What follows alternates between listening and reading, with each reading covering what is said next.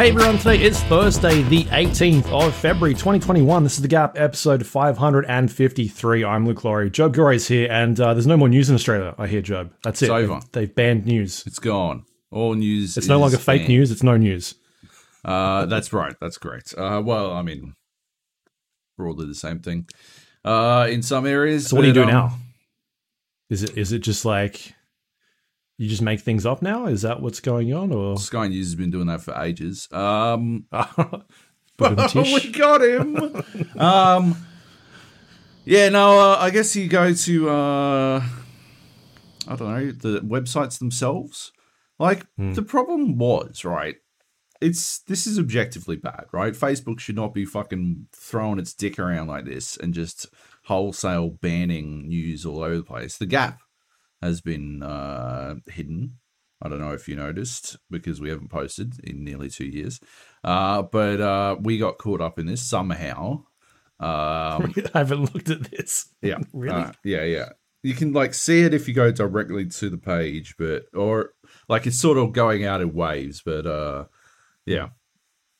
Anyway, we got caught up in it, and which is hilarious. But yeah, they shouldn't be unilaterally deciding whether or not people should be allowed to read news or not. The flip side is that people on Facebook don't fucking read news. They read headlines and then they just react. And so, there has become a culture in Australia of people just reacting purely to more and more outrageous headlines to the point where, the number one sites for the number one pages and the number one stories in Australia for the last couple of months haven't even been. They've been shit like fucking Pete Evans, that dipshit fucking celebrity chef who talks about how vaccines are going to cause autism and shit, right? That's the problem, right? In some ways, right? I'm hoping this will actually be a really good thing for Australians because their fucking eyes will open and they'll actually they'll click through to the news to find out and they'll actually get all of the news as opposed to the reactionary clickbait headlines that generally get shared around on Facebook. Yeah, that's my dream. It's like that episode The Simpsons, where all the kids go outside again and start playing, and it's got music and they're no longer under the spell. That's my hope. Yeah. But that's not gonna happen. No, it's pretty fucking cooked. I mean, you see, the big publishers aren't gonna care about this, right? It's not gonna matter to them. But it is gonna matter to smaller publishers, right? Mm-hmm. The Channel 9s or the news.coms or fucking the Murdoch stuff, none of that's going to fucking care about this because they could just sort of weather this storm, right? And it won't matter. But littler sites are going to fucking cop it, Stevivor and stuff, right? If they're relying on Facebook for views and views for ad traffic, then they're in a lot of trouble at the moment. This is the reason we haven't posted to Facebook for a couple of years is because Facebook's been cooked for fucking years. I don't use Facebook other than talking to people. Yeah, that's Facebook Messenger. That's my number one thing. Just the whole purpose of Facebook to me it's kind of why I use Twitter a lot more now, is that I'm able to see the things that I follow, but Facebook doesn't do that. They stopped a long time ago. They show you the things they want to show you. Yep. And so you stop getting that stuff. And so it's just not, because they're all about ads. They want you to pay money for people to be able to see your stuff. And that's, I mean, I've seen posts out there of small businesses being this stuff doesn't even, it's not even working for us. There's no point. It doesn't help anyone. When I was esports editor at Red Bull, right, the Aussie stuff blitzed the overseas stuff in terms of traffic and views. And it was entirely because I would craft a very clickable fucking headline and the teams overseas weren't doing that. And so, like, Aussie esports content was ripping. And, like, the US team, they were doing interviews with, like, fucking esports legends and shit. And I'm doing interviews with, you know, Aussie esports legends, but comparatively nobodies. But it didn't matter because my shit was, like, that much more shareable. And so... yeah. That was killing on one hand, and then they changed the algorithm around the same time that I stopped doing anything on Facebook for the Gap. Although we barely ever did anything on Facebook for the Gap, it was never really that good an idea. It just didn't work. Discord has fully, replaced any way that we might get anything out of Facebook anyway. But they changed it so that if you didn't pay any money, it didn't matter how clickable your title was. It wasn't going anywhere.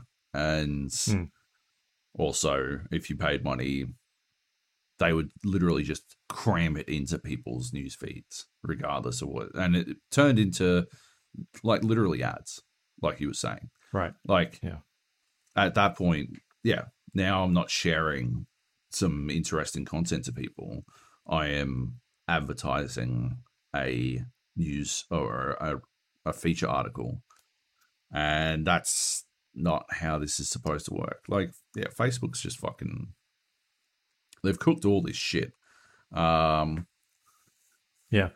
when I go to my feed now, I've got 2 posts. One post from, like, a group I'm in, someone posting, then I've got an ad. Then I've got someone I follow, and then an ad, and then stuff that, like, I'm not even following, but it's like, hey, you might like this. Here's a video of a fucking a dog being rescued, and like all this random stuff. Yeah. Like, dog rescued from an oil pit. Like, I don't follow any of this. That's why I like Twitter a lot more, because I get to see everything for the stuff that I follow in order. Whereas the stuff here, like the number one thing that I'm seeing on my post right now is from 8 hours ago.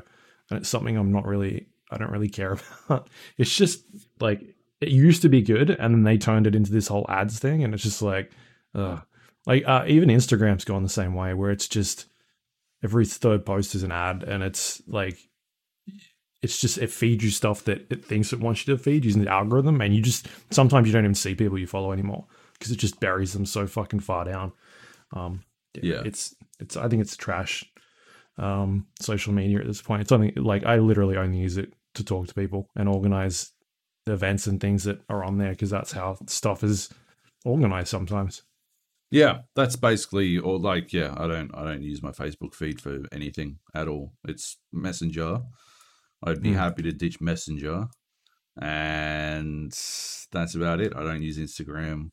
But, like, I guess the other thing is, right, it's not like the Australian government are fucking off the hook on any of this shit. This is absolutely to get more money to the Rupert Murdochs. Like, that is 100%. Like, if you read, I haven't read the updates to the agreement, but the original form of the agreement that I read, like, you had to have like $150,000 revenue threshold, just to even, like, get a look in at the share of money. So, like, smaller, again, you know, the survivors and stuff, they were never going to see shit. They get punished, right? They get punished out of this shit when Facebook takes everything away. But they would never have even gotten a fucking sniff at any of this supposed shared revenue from Google and Facebook. It was never about smaller content creators. Like, they were never going to get fucking anything out of this, right? Yeah. The government, they just, but, like, it's more of the same from a government that has never fucking understood the internet on any fucking level. The same government that, you know, bollocksed the fucking NBN for years and years. It's still half cooked. The same government that introduced a pirating block, a piracy block that was defeated in about 30 seconds by a fucking 16-year-old who changed his DNS settings. And also, even if you don't change it, it rarely works the way it's supposed to. But the fucking other thing is that, we just keep fucking, I don't know, get them in again, so... Yep. So what happens when you go to our page? Is it blank, or is there stuff there? When you search our page... Yeah. It won't show up any really posts. Yeah, mine, I can it's showing up for me, but it takes 30 seconds for it to show up. Yeah, for everything to show up. What's the entire page? But if I go to Stevivor, it's completely blank. There's nothing. Yeah, so it's basically showing there's nothing's being posted. It's rolling out slowly. Yeah. But sure. So I assume it's going to be hit because it's taking fucking ages to load whatever it's doing. Yep. Yeah, that's cooked. So does that mean we stop doing the news now? Oh, you reckon? So we can get on. We're not allowed to. Smart. Well, we don't call it news. We call it fictional stories. Yeah. Made up stuff that we just came up with on the fly. But yeah, anyway, the long and short of it is, Google can get fucked for this. Facebook can get fucked for this. The Australian government can get fucked for this. Murdoch can get fucked for this. None of this should have ever been a fucking thing. But it is, and everyone can get fucked. Yeah. That's nice. All right. Well, there you go. Wonder how long this lasts for. What is the outcome here? Yeah. All right. Should we talk about some games then? There's some stuff on here. Not a whole lot, but we'll go through what we can. Feels like it'll be a bit of a short one this week, but that's okay. You've been playing more Valheim, or still playing Valheim. It's the game of the I don't know, the moments. I would say it's the game of the sort of early February. It's we need something to play, and this seems all right. I've sort of been watching the Steam chart. It seemed to have I don't know, lined out a little bit. Plateaued, it was kind of going up and up and up, and the last couple of days it started to go a little bit down. But that's not to say they haven't killed it. They're doing stupid numbers on Steam, at least. It's the third biggest game right now.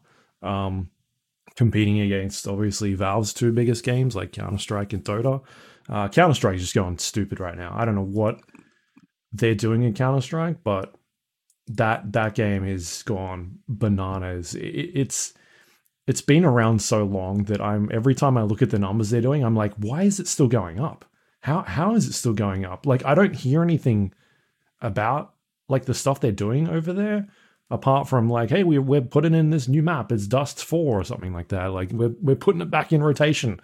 But every time I see the numbers, it's breaking records now. It's hitting peaks. So I don't know. Anyway, and then Dota's just doing Dota things. But yeah, Valheim is doing pretty good. You look at stuff that was up there, Among Us is sort of, was it Among Us? Yeah, it was up there recently, and that's kind of dropped off a little bit. And I've kind of felt that was going to happen because of just the nature of that beast is, I think it's transitioned to online, I believe.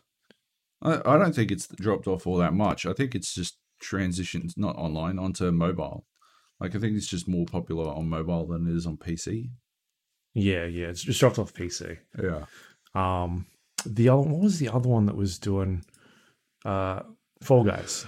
Fall Guys really dropped off as well. Just these, I'm kind of curious as to, is that what Valheim is going to be? Is it going to be the thing of the moment, or is it going to be a a PUBG that sort of sticks around for a little bit, or what else is popular? Rust is pretty popular these days, and Ark and those sorts of games. What's your sort of feeling on how much? What are the legs of Valheim? What are they got to keep doing to keep this going? Well, I mean, I'm about done with it for a little while. I don't think it needs to hold these numbers for ages. In my opinion, it has that classic Forest / Subnautica energy. It's not a like. I mean, yeah, you look at Ark or Rust or whatever, and like those are games that I think people are always playing. Right. They always get like, there are reasons to continue to play at all times because it's online and like broadly competitive. But Valheim is purely cooperative. There is a contained game loop. Like we've been playing, me and Drew have been playing fucking loads, and we are up to the final boss. Like once we kill the final boss, I'm sure they will add more stuff later. But there's no reason for us to continue to play after that. There's barely reason for us to continue to play at this point. It's one of those games where I think in a year it'll be interesting to see where it's at. I'll be very intrigued to like maybe if we go back in, if Sons of the Forest doesn't come out this year, right? Then around Christmas we'll all jump in and make a brand new server, make it dedicated so that everyone can play even when someone's not necessarily online, and jump in and play that to see where it's gone in that space of time. If they make Sons of the Forest, it won't matter. We'll just play that, obviously. But yeah, I think it'll be one of those games. And then, I don't know. I've seen the roadmap. I don't know how long they plan on developing this game for after they release. But like probably a bit longer now at this stage. Yeah. Well, yeah, 2 million sales, right? That's fucking huge. So yeah, they probably continue on for an extra year. So it might be a game that again you jump into a year later or 6 months later and play obsessively for a week or two. And I think that's more Valheim speed. I don't think it is like, it doesn't have the creation tools of Minecraft or the modability of Minecraft, and it doesn't have the PvP sort of social aspect of Rust or Ark. So there's no need to like always log on and protect your base from raiders and all that kind of shit. You can just sort of let it go, come back a little while later and find out, oh yeah, what have they done to Valheim? Exactly like we did with the Forest. Or exactly like I did with Subnautica. I would jump in every 6 months, play the shit out of it, and then bail again. I think that works for Valheim, and it will work for Valheim going forward. Although, yeah, definitely think dedicated server is in order. Yeah, I mean, I'm having fun, although I nearly rage quit on it earlier this week. I'd had enough. Drew's the seed that, so every world is generated based on a seed, and the seed that Drew generated is just it's just trash. It is such a bad fucking... You saying Drew's seeds are trash? He's shooting wet dust. It's just a shitty fucking world seed, and we just wind up in these situations where like so to find the fourth boss, you have to go into the mountains biome and find either the altar to summon the fourth boss, or there are like these beacons littered around the game that sort of will point you in the right direction. And I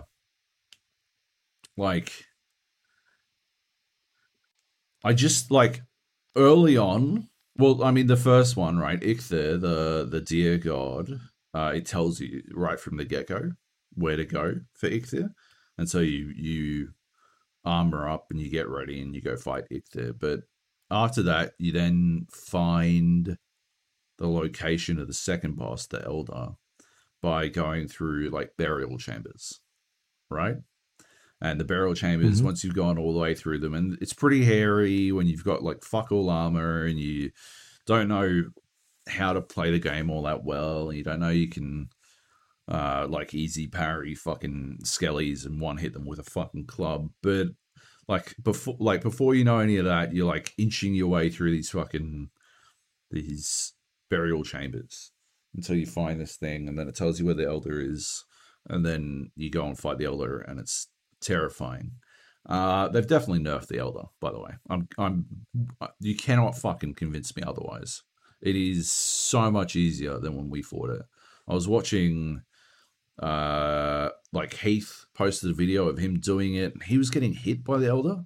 And when Jai got hit by the elder, he was one shot. He got one shot by it. He was in bronze armor.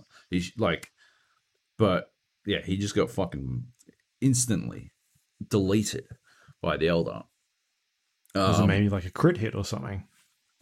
Yeah, maybe that's what it was. Although he died 3 times, so how is he going to get fucking crit 3 times? Jai's just bad. He really is unlucky. That like, if it's not Quake, he's bad. But like Drew died once, and he seemed to get like, I think he got 2 hit. He got like 90% done, and then like he was surrounded by tentacles, and one of them got a lucky hit in. I didn't die. I didn't get hit, so I don't know. I don't have a good measure of how much damage the elder does to but based on my observations of the 2 people who were fighting with me, it seemed like he hit really fucking hard. He had range for fucking days. He had like a giant health pool. And then yeah, I watched Heath's video, and Heath was getting hit all over the fucking place and not taking all that much damage. Not all over. He got hit a bunch of times, more times than you would think is viable for someone who, like, if you've watched your own teammates get 1 or 2 shot.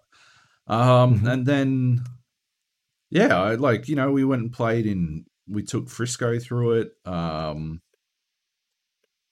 And like Frisco got hit a couple of times. He didn't die.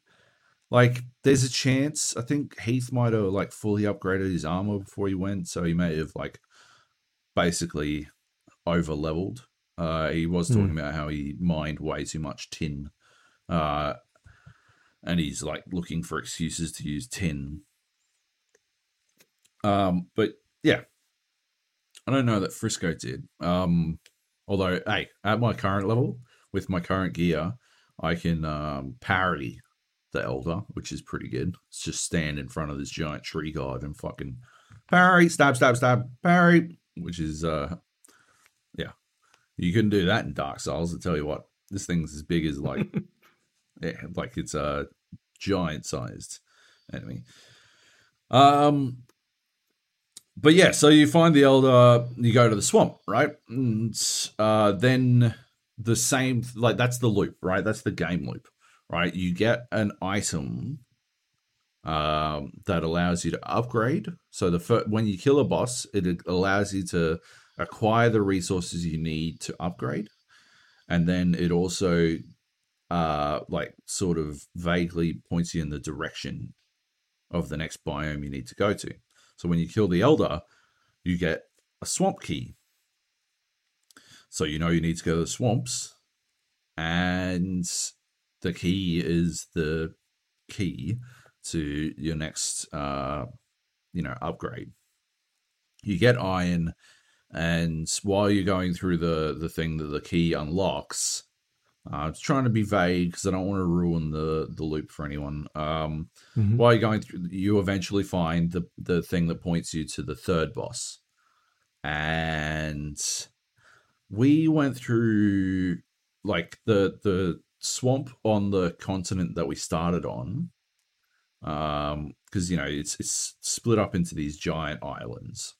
The swamp on the continent we started on had 5 of these locations and no indicator where the boss was. So we had to leave the basic island just to find the next boss, which is I find to be unbelievably annoying. And then from there, and like all of the biomes are present on this starting continent, but it turns out nothing you need to fucking progress past basically the start of swamps exists. Like there's plains, there's mountains, there's swamps, there's black forest, and there's meadows. And like the mountains have no silver, the plains have no flax, the swamps didn't have the indicator for the boss. Like we just wound up in this situation where like, so 5 different things just to get the thing that would like the pointer, the signal that would tell us where to find the fucking boss. That's annoying. And then after that, we had to go to 10 fucking mountains all over the fucking map. Like we went fucking way north. We had to go fucking way south. 10 different mountain regions to find the signal, to find the fucking 4th boss. And legitimately, I was fucking done.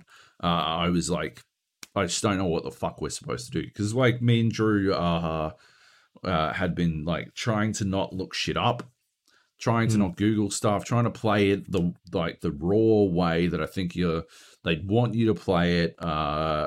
And I gave up. I just fucking Googled it. I'm like, okay, I don't know anymore. Maybe we fucking missed it. Maybe we're supposed to, like, we're looking for, like, caves, because it's been in some sort of cave instance sort of thing every single time. We're looking for caves. We've come across these, like, towers, and they've got nothing. These houses that are always guarded by these 2 giant fucking rock monsters. Nothing. We're not getting, like, I don't know, fucking 4 out of 5 mountains we went to didn't have any fucking silver on them either, which is the next, like, upgrade. Like, we just got fucking dicked on this shit, and it was driving me bananas. And so eventually, yeah, just fucking called it. I'm just like, oh, I'm fucking Googling. And it turns out we'd just gotten unlucky. We'd fucking straight up gotten unlucky. And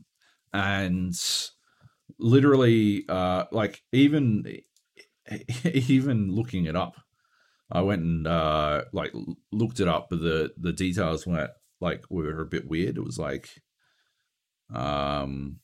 you'll see something, and it'll be filled with something else. And we're like, that must be a misprint. That doesn't make any sense. So I asked Junglist, who's finished the game, what the fuck? And he's like,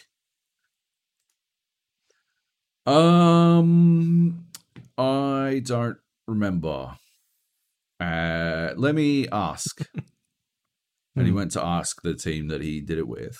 And by the way, Junglist offered to tell me.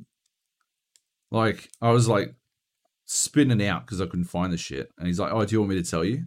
I'm like, no, man, I'm going to find it. It's fine. And then I'm like, okay, tell me. He's like, oh, I don't remember. I'm like, what the fuck, man?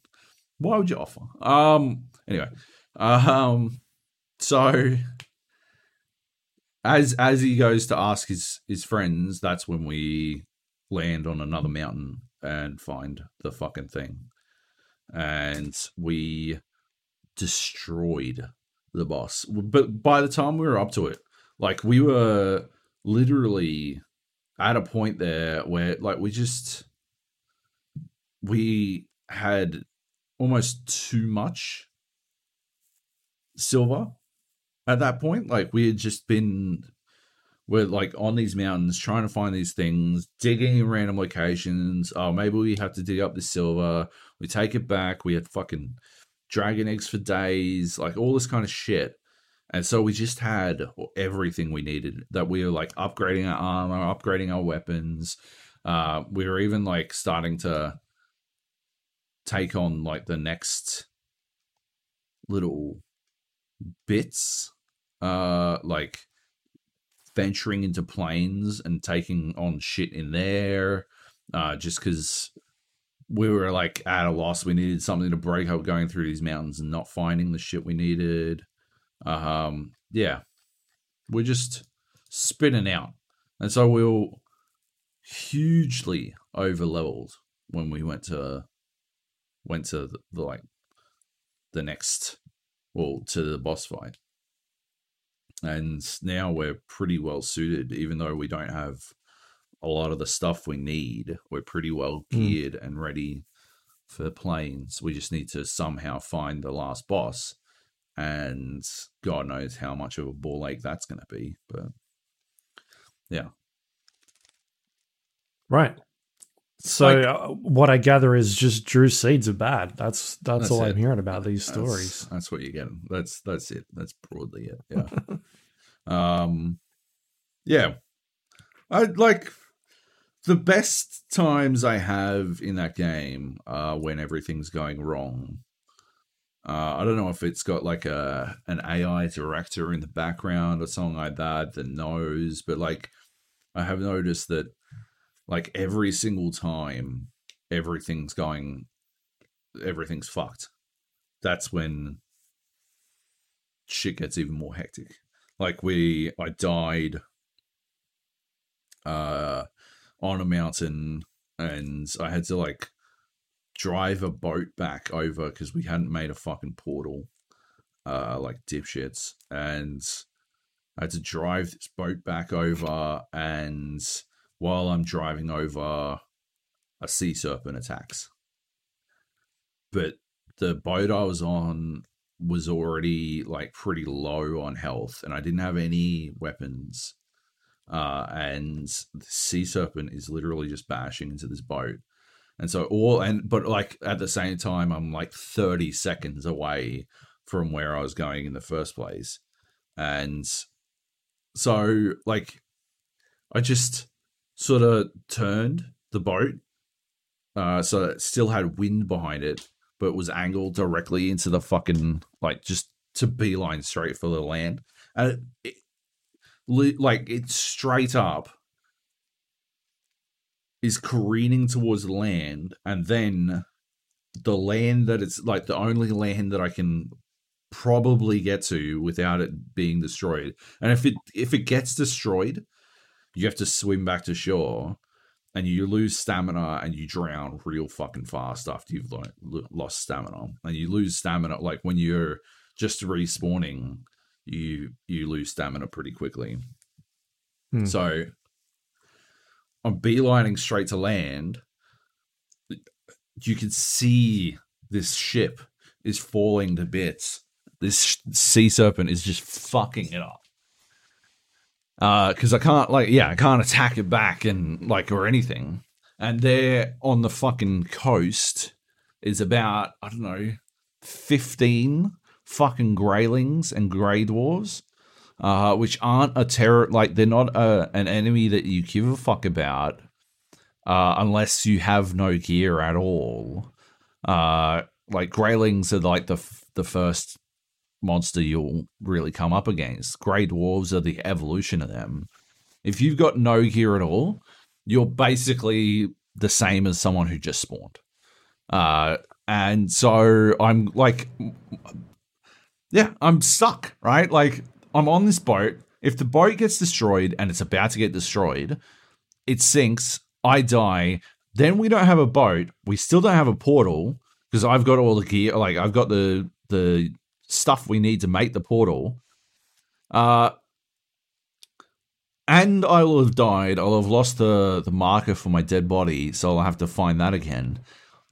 So I won't have any gear again. I'll have to make a fucking new boat to come back over. I'll have wasted about 15 minutes of sailing time, etc., etc. That's that one. And if I land on the fucking shore, I'm going to get mobbed by fucking grey dwarves. I'm like, this is some rockin' hard place shit. I am yelling at Drew to come help, because I know he's not close, but he is like not that far away. He's up the coast from where I am.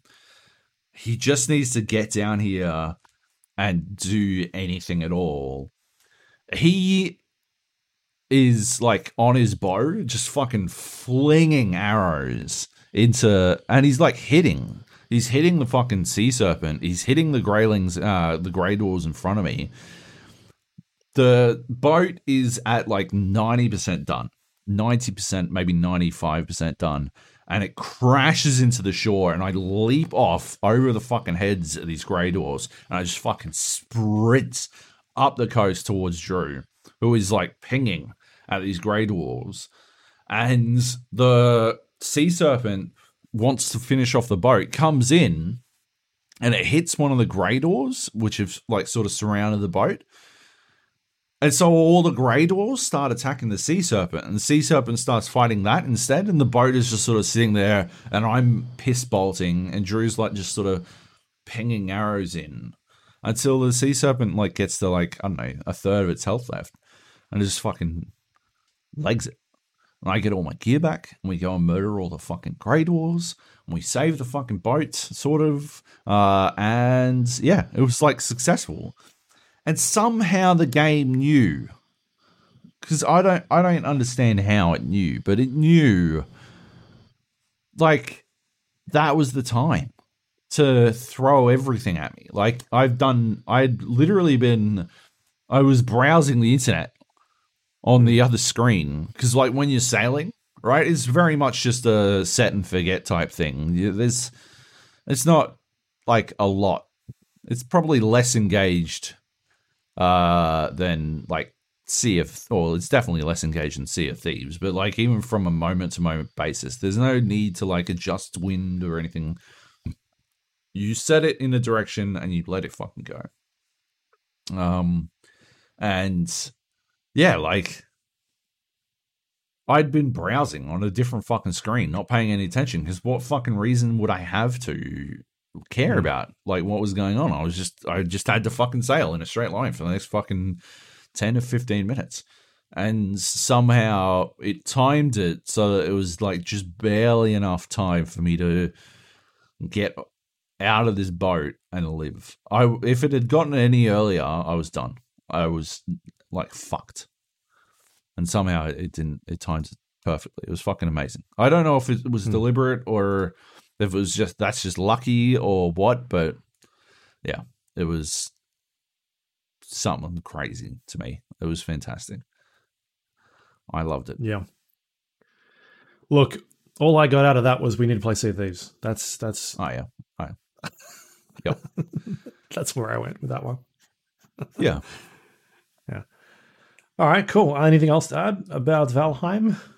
I don't think so. No. No. I'll probably finish it off, but I don't know if I'm going to play it much after that. We might go back into DayZ instead of Sea of Thieves. Hey, DayZ, Drew? Oh, no. DayZ. What do you think? Hey, they just went to 1.1, I think. It just went 1.1. Is DayZ out now? I don't believe it. It's been out. I don't believe it. Ages. All right. Maybe we'll look at that. We're going to look at Minecraft, I thought. Oh, yeah. Minecraft going.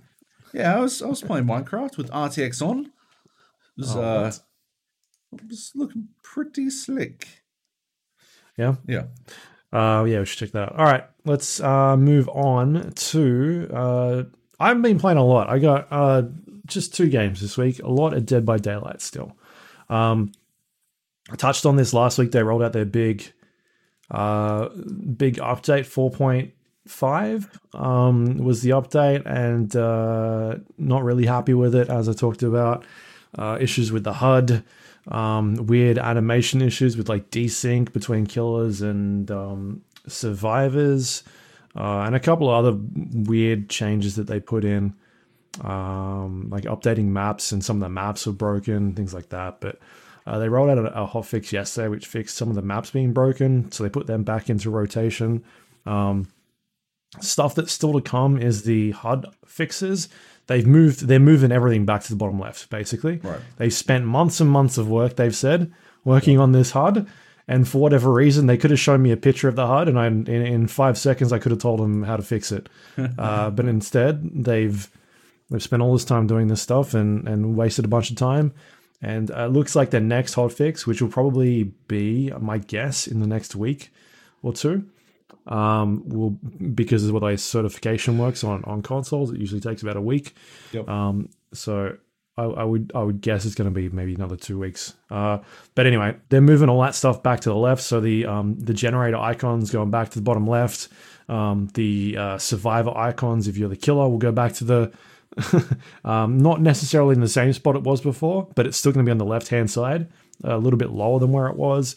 The hook indicator when you're a killer will be back on the bottom left. Like everything that was scattered sort of on the outskirts of the HUD is now going either in the bottom left or the bottom right where it used to be. So that's a good change. And a couple other things they're sort of working on is the clarity of some of those indicators as well was not great, and I believe that's going to be coming a little bit later on down the track. But it's a step in the right direction. It's a step that shouldn't have been there in the first place, but that's where we're at. The desync issue, whatever it is, I don't think they've really addressed it as to what is causing it, other than that they know it's a problem. It hasn't been fixed yet. Apparently that is coming in the next update as well. Cool. The hit registration thing. But like I've said last week, because I only played a little bit back then, it's, to me, it does seem like some sort of desync problem, because it's I've obviously got a bit more information now, but it's like completely unnoticeable when you're a killer. Like you can't. This is basically what's happening when you're a killer and you hit a survivor on the survivor's screen. They are quite far away from the killer, and you can't hit them. Like it doesn't look like they'd be able to hit you. But on the killer screen, you're right up on top of them. You can hit them. And playing it more, I've noticed like if I try and hit someone who is just out of reach, who I shouldn't be able to hit, I can't hit them. And so that's telling me it's not like a weird lag thing or something, because you'd think that I'd still be able to hit them, but it's not working. So I don't know what's going on there, but it seems to be some weird desync issue between what the survivors are seeing and what the killers are seeing, because they're obviously a lot further away on their screen to what you're seeing. So, I mean, at least they have said they've identified the problem, and we'll see if that gets fixed. But I'm not playing Survivor at all at this stage, unless I need to do my daily missions, which gives you blood points. And once I clear that, I leave, because it is absolutely noticeable. Like every time you're hit by someone, every time a killer hits you, you're just like so far away, and like you've kind of got to play it a little bit harder. Like you've got to time things a lot differently and make sure that, you know, if you drop a pallet to try and stun them, you've got that distance there, because if you mistime it, you're just gonna fail miserably. So I'm basically staying clear of all that sort of stuff at this point until they fix it. But I did unlock another killer using the in-game currency that you get for just playing. I'm yet to buy any of this stuff, which is cool. So I unlocked Blight, who is apparently Scottish.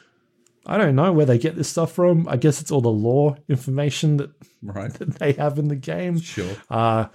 Yeah, but his abilities as a killer, he runs into things. He's got like 5 tokens, and you use this rush ability, and you bash into obstacles or walls or, you know, rocks, trees, anything that's kind of surrounding your environment. And when you do that, he slams against it, and there's like a 1.5 seconds that you've got in order to move around and look in a different direction, and then you're able to initiate your rush ability again, and then he charges off, and then for 7 or 8 seconds he runs in a line. You can actually move around a little bit as well, but you've got to basically like chain these rush combos and bump into things, and it allows you to move really quickly and get from one place to another. And once those tokens have depleted, you get like a stun or a stagger. He stabs himself with like a syringe, and that power starts recharging again. And so when you're chasing survivors, you can either do a basic attack, which is your left click ability, and attack someone, or you can enter this rush mode and try and hit somebody. But in order for you to do that, you've actually got to hit something. You've got to run into something first. So you've got to bounce off of a wall, turn around, and like charge at somebody, and then try and get the swing timing right to be able to hit them. So it's good for more open areas, like areas that aren't claustrophobic, because you've really got to bash into things properly and try and avoid tight corridors and things like that. So the way you sort of work around this killer as a survivor is get into find areas that you can like loop or get between cover, so that he doesn't have things to sort of bounce off of or be able to hit you easily. So you kind of want to put some distance between you and him, and also have something else in between you.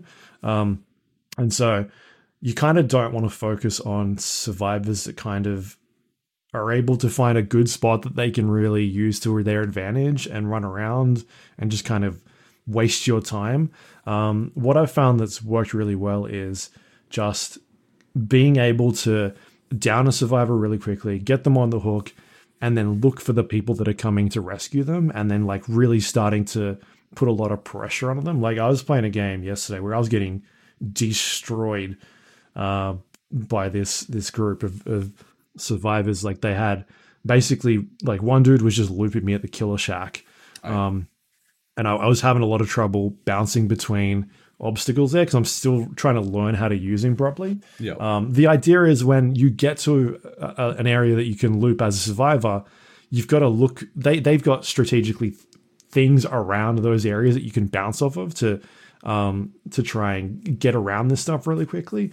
And I'm starting to learn like where I should bounce and things I should avoid and that sort of stuff. And so. But this dude was just smashing me. Like he knew exactly what to do. I eventually got him, and then all his friends came over, and then I had like one generator left or something like that they needed. And I had like one hook. They just they were mincing me.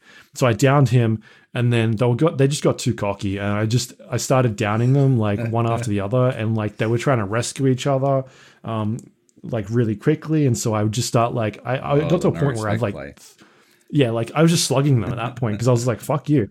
If you're gonna run at me with like, I think 3 of them had like flashlights as well, and I tried to do flashlight save, and so I'd like bait the pickup and pretend I'm gonna pick up this guy, and you'd hear them like running around the corner, and I'd be like, "Fuck you! I'm not picking him up," and just slug them. Eventually, I downed all of them, and I didn't down like I killed all of them, and so that was they were all like GG and like fucking hell, like. That sort of thing. They weren't giving me shit or anything like that, but nice. I feel like I'm having fun with him, but it's definitely a killer that you've got to put a lot of time into and really learn how to play it properly. And once you can do that, he seems to be very powerful at moving around the map. Yeah. And so I'm pretty close to maxing him at 50, the level cap. Damn. And then I'll move on to the next one. I think at this stage I'm going to start buying some actual killers, because the ones that you can't buy are the like the themed, not themed killers, but like properties, IPs, or like stuff that is in movie properties or things like that. So your hillbilly, not hillbilly, cannibal from what's he from? The Texas Chainsaw Massacre. And the guy from Silent Hill, Pyramid Head, and those sort of things you can't actually buy using the in-game currency. You've got to pay money for them to go grab them, which is understandable. I guess that there's obviously the people behind those license holders are getting money for them, so they can't necessarily, I guess, give them away for free. So I think I'll start dropping some money on some of those guys and leveling them up, because I feel like I've got like 4 or 5 of those ones that I haven't picked up yet. So, yeah, that's where I'm kind of going through next, I guess, until they fix some of this other stuff. I think there's a new killer survivor coming in about 6 weeks. So we'll kind of see what that is. I'm kind of like the one thing that I really want to see as a killer, I think it'd be really interesting, would be like, I'd sort of liken it to like The Thing, where you're able to transform or like shapeshift into another survivor and kind of pretend you're a survivor. I think that'd be really interesting. I don't know how you would work it from a gameplay. I haven't thought about like what kind of gameplay things you do, but it'd like be broken for Survives with Friends groups, wouldn't it? Like you'd have no hope. I mean, unless you could warp into like another killer as well. No, I like the kind of thing that I'm wanting, that I'm thinking about is the whole. I know what you mean, but it'd be broken with Survive with Friends because you got that ability to talk to each other. Yeah. But the idea of being able to infiltrate a group and pretend you're another survivor, or like not realize that this thing that is chasing you is actually the killer, or that is like pretending to help you repair a generator, and all of a sudden they'll pick you up or shapeshift, or like I don't know what the gameplay elements would be, but that is one thing that I think would be interesting, like some sort of infiltrator or shapeshifter or no, I think it'd be interesting as shit, man. I just worry that it'd be cooked against a full team with proper communication. Like you just have no hope. On the other hand, maybe like I don't know, maybe they do better if they just avoided trying to make like it's not like Dead by Daylight's a competitive game. No. Just lean into the fact that it's not competitive and never going to be competitive, and lean into the idea of a killer that is there just to scare the shit. Like, have it so if they help on a generator, like do maybe, I don't know, 30% of a generator with another player, because it tracks that shit, right? Have it if they do 30% of a generator with another player, they nail all their timings and stuff, they can one hit. Like they can just expose them or something. Yeah. And then have them warp. Like have it be like scary as shit for them to just like fucking flail out and like give them fucking mad range and like a one hit ability, and then just have it so that you're like terrified of doing gens with another player and stuff like that. Like that'd be fucking cool. That'd be great. That'd be a good idea. I'd like to see that. Yeah, like the one I'm playing a lot of recently is The Spirit, and she is able to basically move really quickly throughout the map, but being sort of invisible. She's got like this phasing effect, but she moves really quickly while you're in this phasing effect, and you're able to pop in and out of areas really quickly. And so what I do is I chuck on her one of the nurse's abilities, which is Nurse's Calling, and that means that whenever somebody is healing another survivor, you can see them both. So whenever there is a healing going on, you can see them, their aura. And so I like to get into a situation where I'm doing a lot of like one hits on people, let them run away, and then I trigger this, if they start healing each other, then I know exactly where they are. And so you trigger that power. She goes into her phasing move where she's invisible, you can't see her, and moves really quickly. And then you kind of pop into where they're standing. You can't see any of this stuff while you're doing this phasing effect. Like it basically, everybody's invisible on your screen. Even the other player, you're invisible, the other players are invisible, but you get an idea of where they are. Like once you're knowledgeable about the maps, you're like, all right, I know where that person is. And you can pop up like exactly where they're standing and just fucking down them straight away.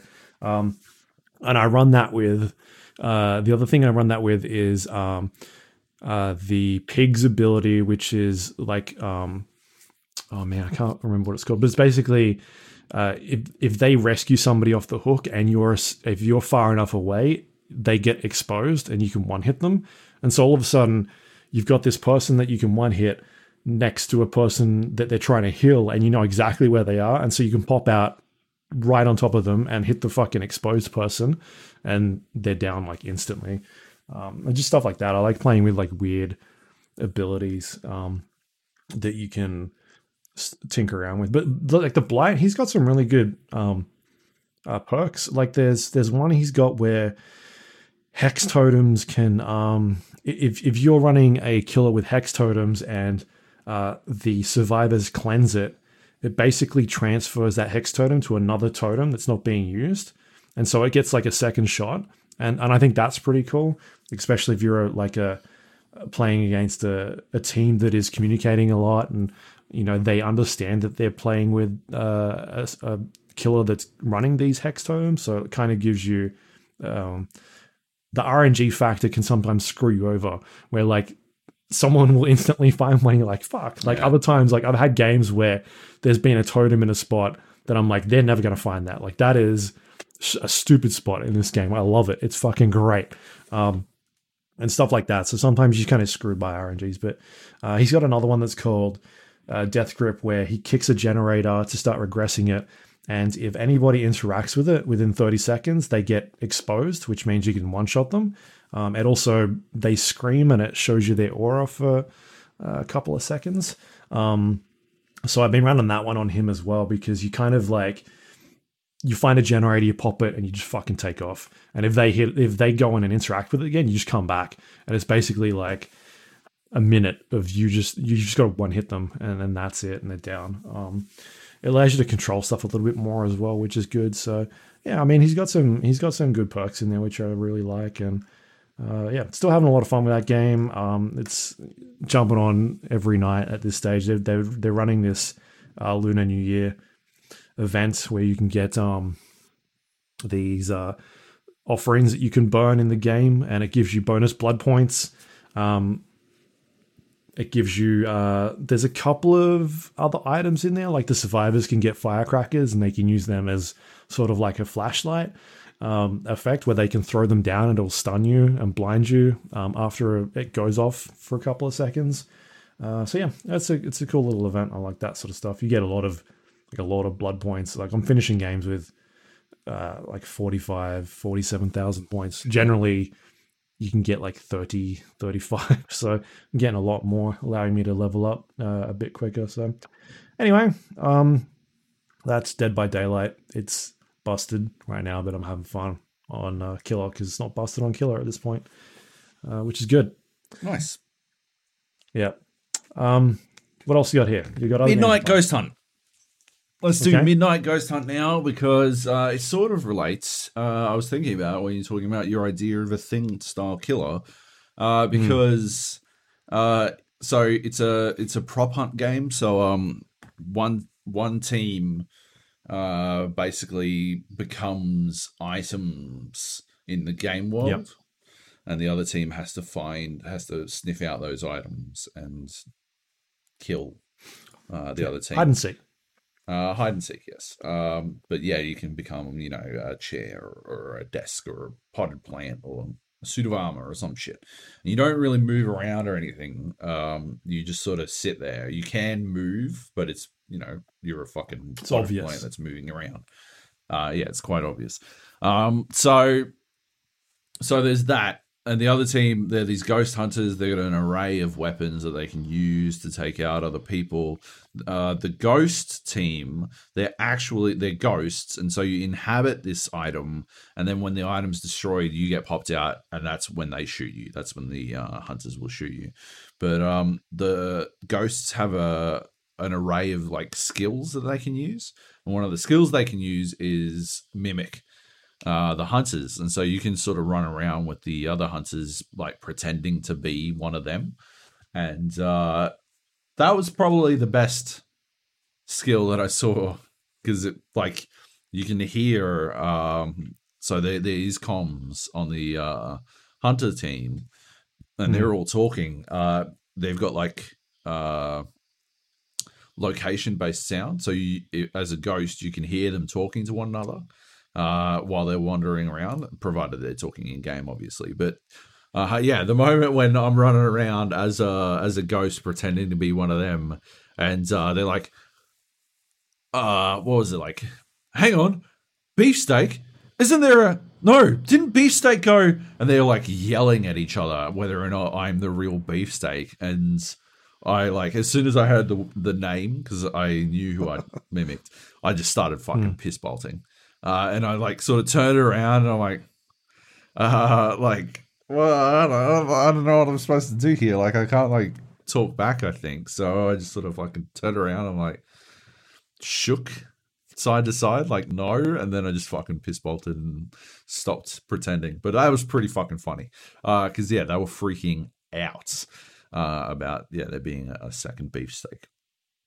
Otherwise, I feel like the game needs quite a bit of work yet. It is in alpha, and I think that obviously it's cool that they're doing alpha tests and getting people into, and like after every game, it'll ask you, did you understand such and such gun that you used or skill that you used, or did you have fun or stuff like that. Like they are using it for testing purposes, and you get a good sense that they are actively attempting to improve the game, which is good. Right. The problem is at the moment it seems like there's only US servers. I don't know how much lag plays into it, but like there's also a bit of a tendency for the game to just dump you into a game in progress, and that's not good. Like a couple of times I was a ghost, and I'd come in and there'd be like 60 seconds left in the game total, and by the time I even reached the hunters, so the way it works is there's two phases. There's like before midnight, a couple of minutes. If they find you during this time, if the hunters kill all the ghosts in this time, then it's game over and the hunters win. And then after midnight, the ghosts can kill the hunters, and the hunters have to survive for another couple of minutes. And it's a pretty different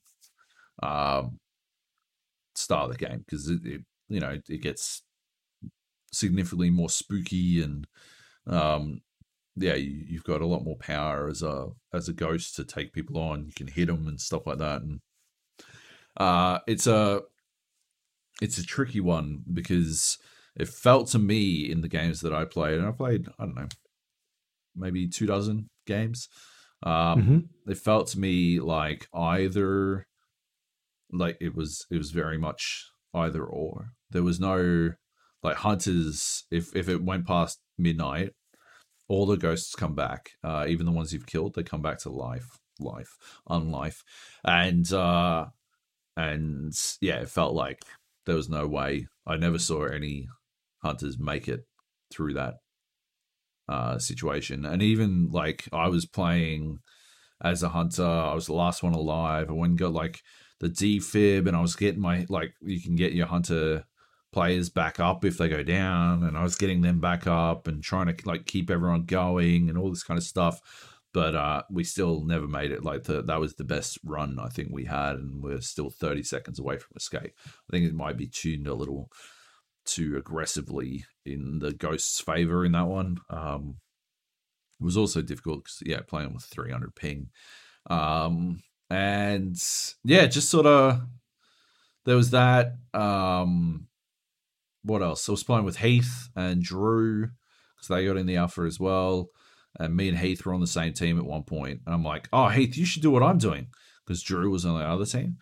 And Heath's like, oh, yeah, but where am I going to find another barrel? I'm like, don't fucking say I'm a barrel. Keep it vague. Now fucking Drew is looking for a barrel. And then Drew turns around the corner and shoots the fucking first barrel he sees, which was me.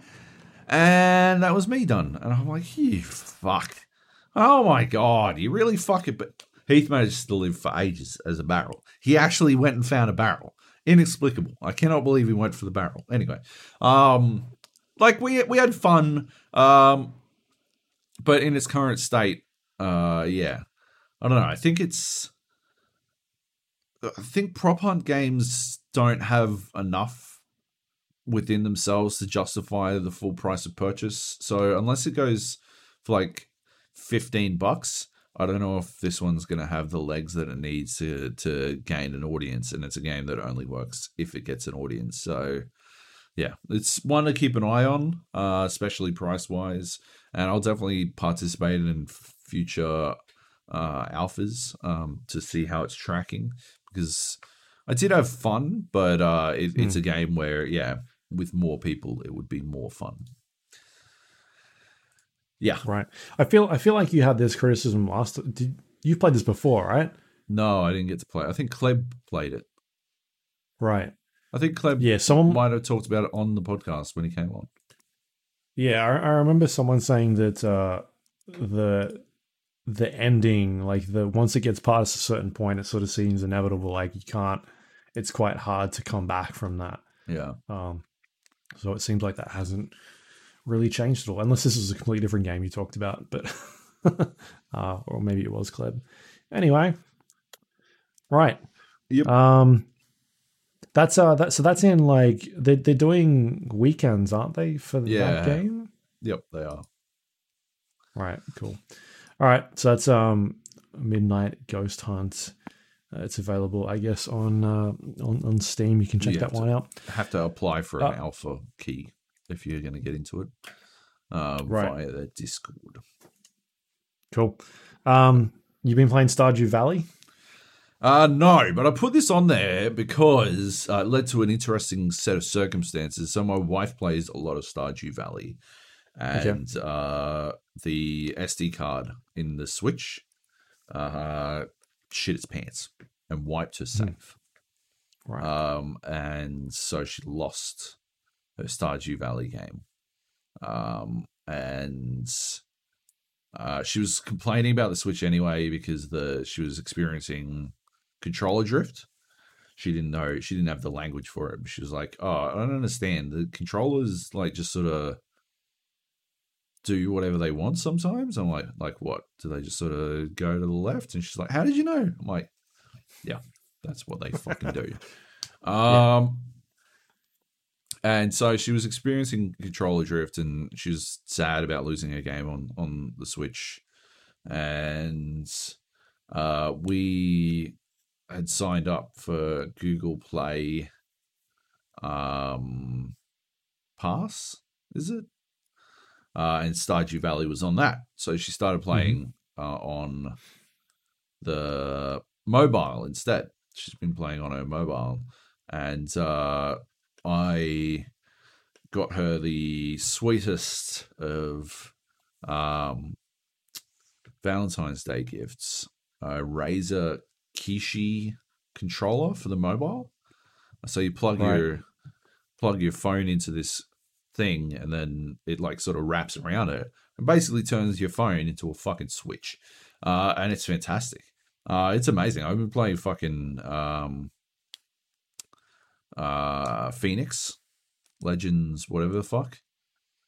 Legends Odyssey Rising. Yeah, I don't know, fucking Gods and Monsters. I've been playing Phoenix on it. But I've been playing. I think you said everything but the actual title of the game. I did. Just that. I've been playing like streaming from my Xbox onto my phone and playing Phoenix on that, which is pretty fucking cool. It works really well. Like it's a fantastic like way to actually play on the phone without having to cram your thumbs over the screen and stuff. So that works really well. I'm super happy with that. You bought this for you, didn't you? You didn't buy it for her. Well, basically, obviously, that's how Valentine's Day gifts go. But no, she's been using it like nonstop to play Stardew Valley. She fucking loves it for that. She's used it way more than I have. And she's just playing Stardew Valley on her phone. Anyway, strong moments. She was like sitting there playing Stardew Valley on the phone, looking sad. I'm like, what? What's wrong? Are you okay? What's wrong? And she's like, I just saw my old husband and he doesn't know who I am. And she was like fully gutted about this shit. I'm like, oh my God, no. Oh my God. She's like, can I just remember I don't have any kids anymore? I'm like, Jesus Christ. This is way too depressing. She is way more attached to this. I don't think I've ever been that attached to any character in any game. But she is like 100% locked in, devastated. Husband's gone. She lost her farm and her cows and her dogs and stuff. Anyway, pretty funny. Good times. But yeah, the Razor Kishi fucking rules. Doesn't work for every game.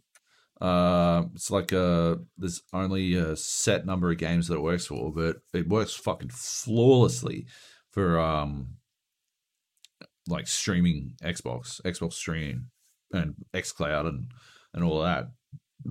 So yeah, huge fan. Well worth checking out.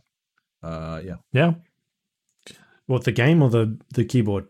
The keyboard or the controller. I don't care about Stardew Valley. It's not for me. It's much better Harvest Moon, basically. But yeah. How is the new phone going now that you've had? The S21. It's a bit weird, but I like it. I like it well enough. I got the Samsung Galaxy Buds Live for free with it, and I sold them on eBay because they were shit. Right. I felt bad about selling them, to be honest. I couldn't, in the description, I couldn't even bring myself to write good pair of headphones. Couldn't even say that. It felt too dishonest. A pair of headphones? Yeah, question mark. Definitely a pair of headphones. And when it said condition, you don't put good condition, you just put condition. It is in condition. A condition. But yeah, so sold those. But the phone itself, it's good. I don't use a lot of the Samsung stuff. I'm so. We were talking about this last week, right? I'm so looped. I'm so stuck in the Google ecosystem that it's difficult for me to get out. But I have set up, because I got this Samsung Galaxy Active watch thing, and I got this case. I got this case for the S21 that has a slide out thing for cards. So I used to have one of those big wallet cases. This is better, takes up less room, but I can only bring 2 cards with me, and it's not that big a deal, honestly. It doesn't actually matter ultimately, but I got the phone and I set up Samsung Pay on that because for whatever reason Google Pay won't work on the watch. So I set up Samsung Pay instead. That's about the only Samsung app I'm really using. But it doesn't seem to be. I remember prior to that I had the S7. Prior to this one I had the S7. I didn't really like the Samsungness of it. I kept pressing the fucking Bixby button by accident and all that kind of shit. Has it got that button on there still? The new one? Does not. It does not. Right. And you can I don't think I've ever pressed it. Yeah. On purpose. On purpose, yeah. Yeah, exactly, right? You can remap all the functions and stuff or get rid of them, and they've gone in and made it so that it's far it used to be that you'd have to download a bunch of shit to get the Bixby killer app or some shit that would just get rid of that stuff. But now they've just sort of implemented that stuff by default, which is much better. Cool. But yeah. So what did you end up replacing your earbuds with then? Or I've got the Jabra Active 65Ts. I've had them for ages. I love them. I love them to death. They're fantastic. They fit nicely in my ear. They have buttons that work well. They have active noise cancelling. They have a bunch of different sound profiles and stuff. Cool. You can hear me really well when I talk on the if I use them for phone calls and stuff. The fucking Samsung Buds were absolute trash. The amount of times I would be taking them out of my fucking ears and that would register as the button press. Oh yeah, I'll start playing the book again. I'll start playing your audio book. Don't worry, mate. I know you're taking them out of your ears, but I've started playing the audio book because you press the button. And then when you try and actually pause it, you're like tapping your fucking ear as fast. Like a crazy person. It actually has, like in the app, it's got like a training mode to train you how to tap. Because it's that not like user friendly or like intuitive from the get go. Fucking ridiculous. Yeah. Anyway. Fair enough. All right. Yeah. Keep that in mind. Because I think we're due for a replacement at this stage and we're looking at that phone. Yeah. All right. I would recommend the S21. I think maybe the biggest criticism is that it's not big enough, and I would probably go the Ultra. Yeah. If I could do it all again, like I would 6 go the phones, Ultra. Right? 6 cameras, that one. Yeah. All right. Let's keep on moving on here. We've got the Room 4, Old Sins. I saw this go up, and I'm like, oh yeah, Luke's going to get this. We're going to be talking about this week on the podcast for sure. We sure are. So this is Fireproof Games' latest puzzle game, which they've released a couple of them now. I've talked about, I think, most of them. They're generally iPhone or mobile games that they bring to the PC after a couple of years. And the last one that I talked about on here was The Room VR, which I quite enjoyed. I think they do a really good job of the puzzle room / escape room sort of experience and bringing it into a video game. Yep. I don't know what the experience is like on the mobile and sort of what the transition is coming across, but I would assume that it probably looks a lot better on PC. And I would think that the puzzles are probably relatively the same because you're obviously using your mouse here for the most part in terms of interactions, and on the Android, probably just using your finger to move things around, or Apple device. So anyway, this is the Room Old Sins. It was out in 2018 on the Android / iOS devices. I really like this one. Like I said, they do a great job of the puzzle experience and making you feel like when you're solving these things, you're not just like brute forcing your way through some of these experiences. Like you're actually sitting down and thinking about it quite a bit. Yeah. There's a lot of situations here where I haven't had to like, I haven't looked up a guide at all. Mainly, well, one of the reasons is because it's got a fantastic hint system in the game. If you are the type of person that wants to play it without a guide and sort of figure it out for yourself, you can absolutely do that. Or if you're a little bit like, I don't really want to sit here, like a little bit impatient, you want to get a hint. Yeah. It generally does a pretty good job of very slowly guiding you to what you should be doing or what you should be looking for. And I think I've said this before, they sort of take the old school, when we saw that resurgence of adventure games coming back with hint systems, what they were doing in those games where there would be multiple layers of hint systems, where you could be like, I need a hint. And it'd sort of give you a vague indication of what you're supposed to do.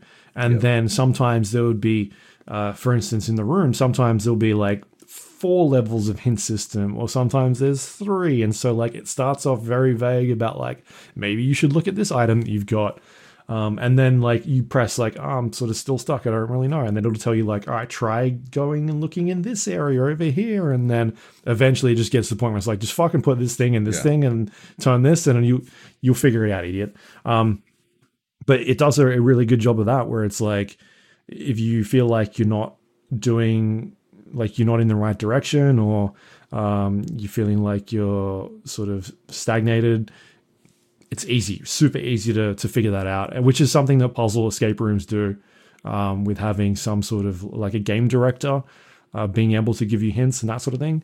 So that stuff is really cool if you're the type of person that is not sure about puzzle games, but That stuff's great. The one big thing that is different in the Room 4 compared to the other games that I've played is that the other games were more of a series of like different rooms where sort of like levels or missions or maps. You're in a room solving the puzzle until you eventually complete it, and then you're like, cool, you move on to the next area. And for instance, the Room VR with these like themed different areas, and whereas the Room 4 is set in sort of one giant area, which is laid out in this miniature dollhouse that you interact with. And as you explore certain areas of this dollhouse, the way that the game works is you sort of zoom in and out of these rooms, and you become, even though it's a miniature dollhouse, you can zoom into them, and it's sort of this full-scale area that you can interact with now. And you're unlocking different areas of this dollhouse as you're completing puzzles. And so that's the one big thing that's completely different from the other ones. Whereas the past games were individual rooms split up into like these little theme things, whereas this is just one big like puzzle box that you're unsolving, and you're going backwards and forwards between rooms, and you're clearing them out and completing them. And once you sort of figure out like that room is 100% it sort of blocks it off for you, so you don't mistakenly be like, I wonder if there's something still in here that I should be looking at. So once you've finished, you know, you're like, I'm done in that area.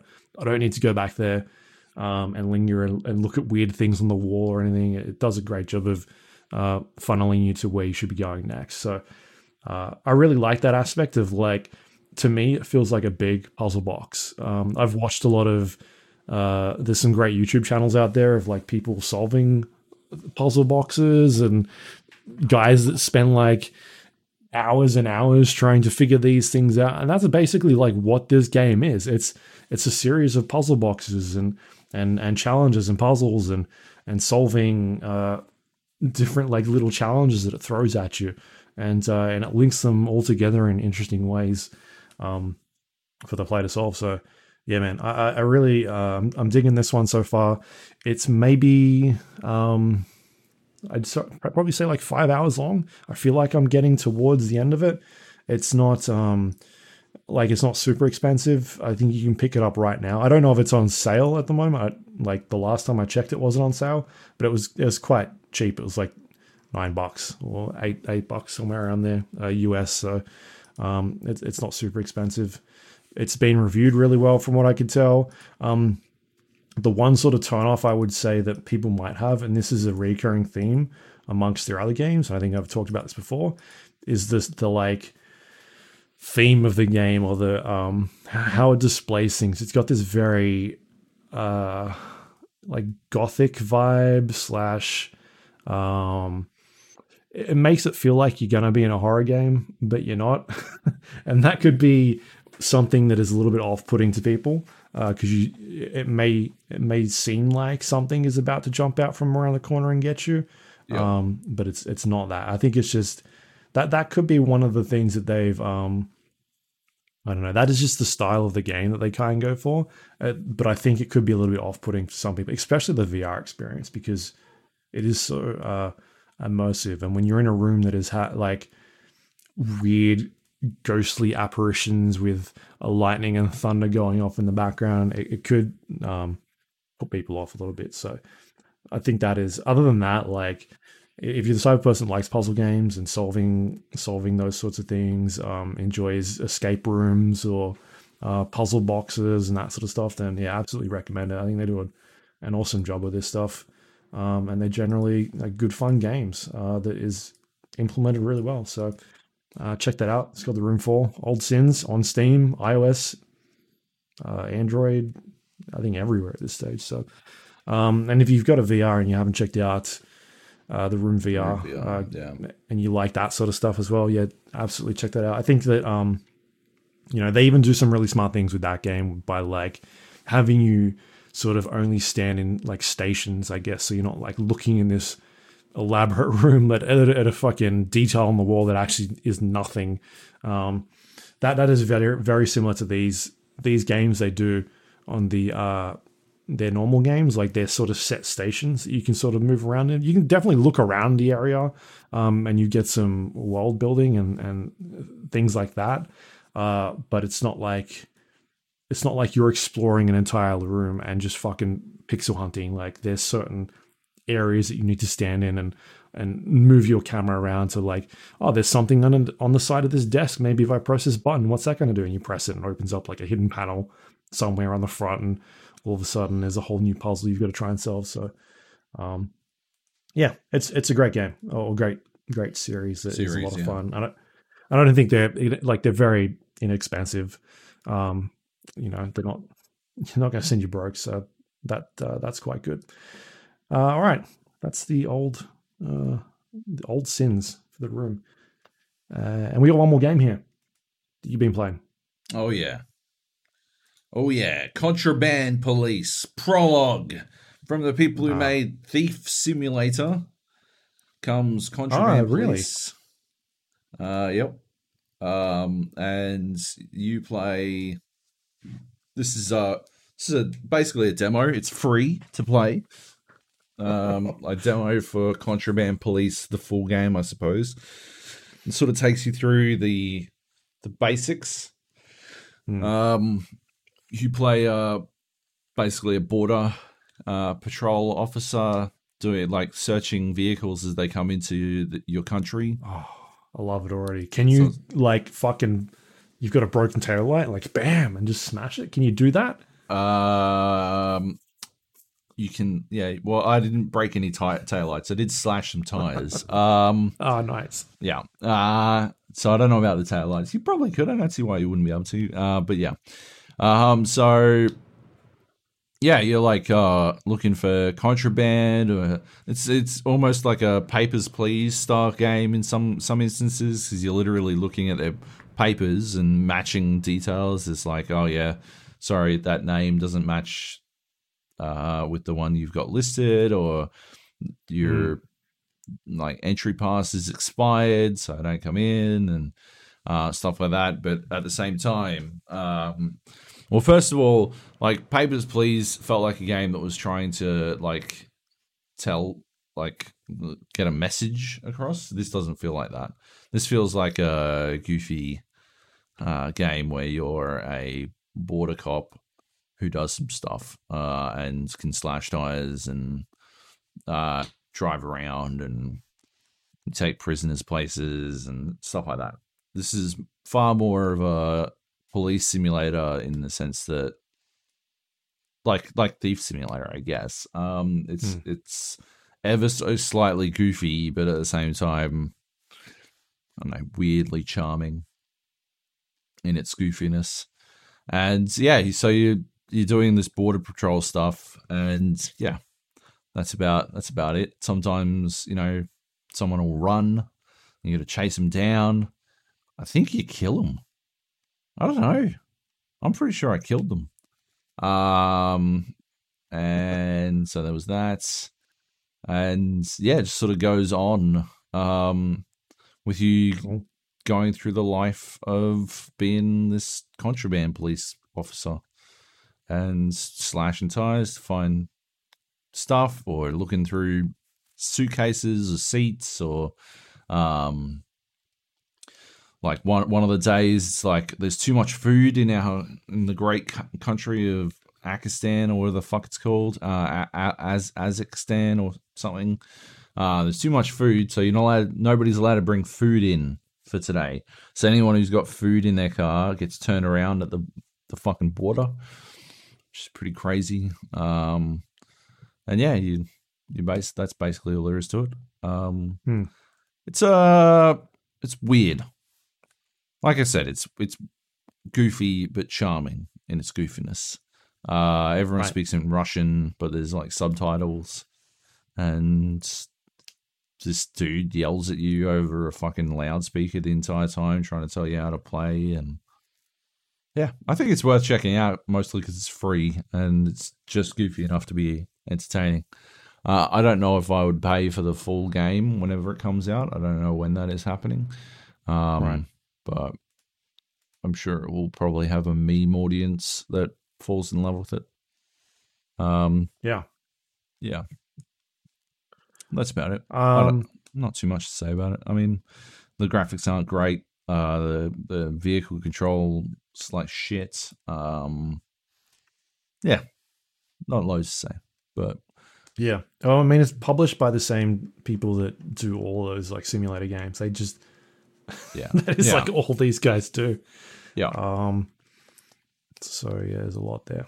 Anyway, interesting. Contraband, and it's spelt very differently, at least in the little picture. Like they're playing on that, like communist sort of. Oh yeah. Country with that sort of thing. Yeah, cool. All right, contraband Eurojank police all the way down. Like it's very Eurojank. But yeah. All right, cool. Do they say when it's coming out? Like the full thing? No. Just sort of like this year. It ends and it's like, stay tuned for the full release. I'm like, you don't want to tell me when that is? But yeah, apparently they don't. All right, fair enough. Hey, that is it. That is the games for this week. Like I said, a bit short, but that's all right. Got a bunch of news. Or do you want to take a break? What do you want to do? Do the news. Let's do the news. Hey, we're back this week with some more a podcast movie news. Like as we were recording last week, this stuff was coming out. Yeah. But we have a full picture of The Last of Us HBO series has cast their Joel. Did not see this one coming at all. No way. I think on the day we were talking about, like, there were rumors. Was it Mahershala Ali? Yeah. Was rumored to be playing that was Joel. That was a couple of hours before some other sort of casting news broke. We talked about Ellie was cast, right, as we were recording, which sort of made me think, oh, maybe the Mahershala Ali thing has some weight to it. But at the same time, the thing that sort of deterred me from talking about it that day as a rumor was that I didn't really know, like, the site wasn't really something, it wasn't a big site, or like there was also a lot of other bigger sites talking about this thing. And that's generally when you can sort of draw the line at, okay, maybe this does not have some truth to it. And it turned out when that Variety article went up, I think it was Variety or Hollywood Reporter article went up about, was it Bella Ramsey? Getting the Ellie role. I think in that article they also talked about, like, hey, yes, Mahershala Ali was in talks, but that negotiation broke down. That's no longer a thing.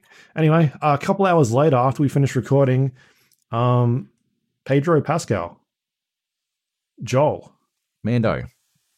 He's been doing the fatherly figure on The Mandalorian for 2 seasons, and now he's going to be doing it in HBO's The Last of Us. Is this perfect casting, or is it perfect casting, Joe?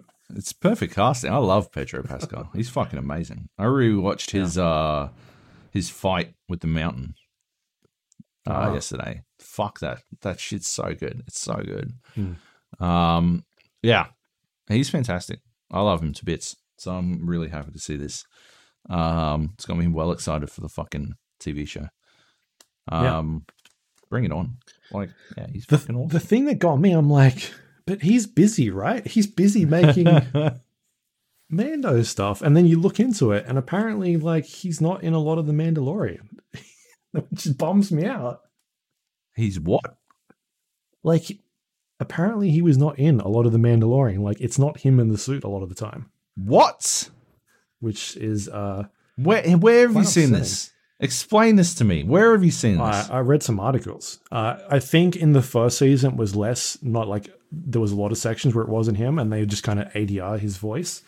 I think he was in a lot more of season 2, but it's not always him. That's the thing that bummed me out. What the fuck?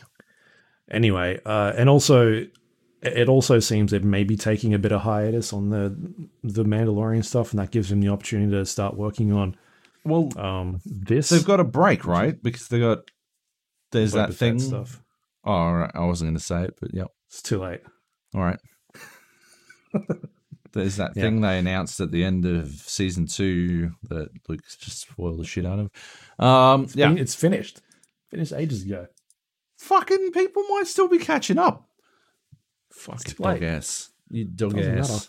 He's dog the boys. Yeah, man, I'm keen for this. Absolutely. I think I didn't pick this casting at all. Like, no way. But I think it's like once you think about it, you're like, yeah, all right, I'll watch that. Works. Absolutely. Yeah, 100%. Awesome. I mean, good cast, good. I think good writers at this stage. We'll have to see. I mean, the Hangover guy is writing it, right? It could be a hit or miss. The guy who wrote the Hangover. When you put it like that, like what? This was it. The Scary Movie stuff as well, and then Scary also Movie 3 and 4. 3 and 4 were good. Yeah. Okay. Fair enough. We'll see. Yeah. Any other casting predictions you've got for this show? Like anyone you'd like to see show up?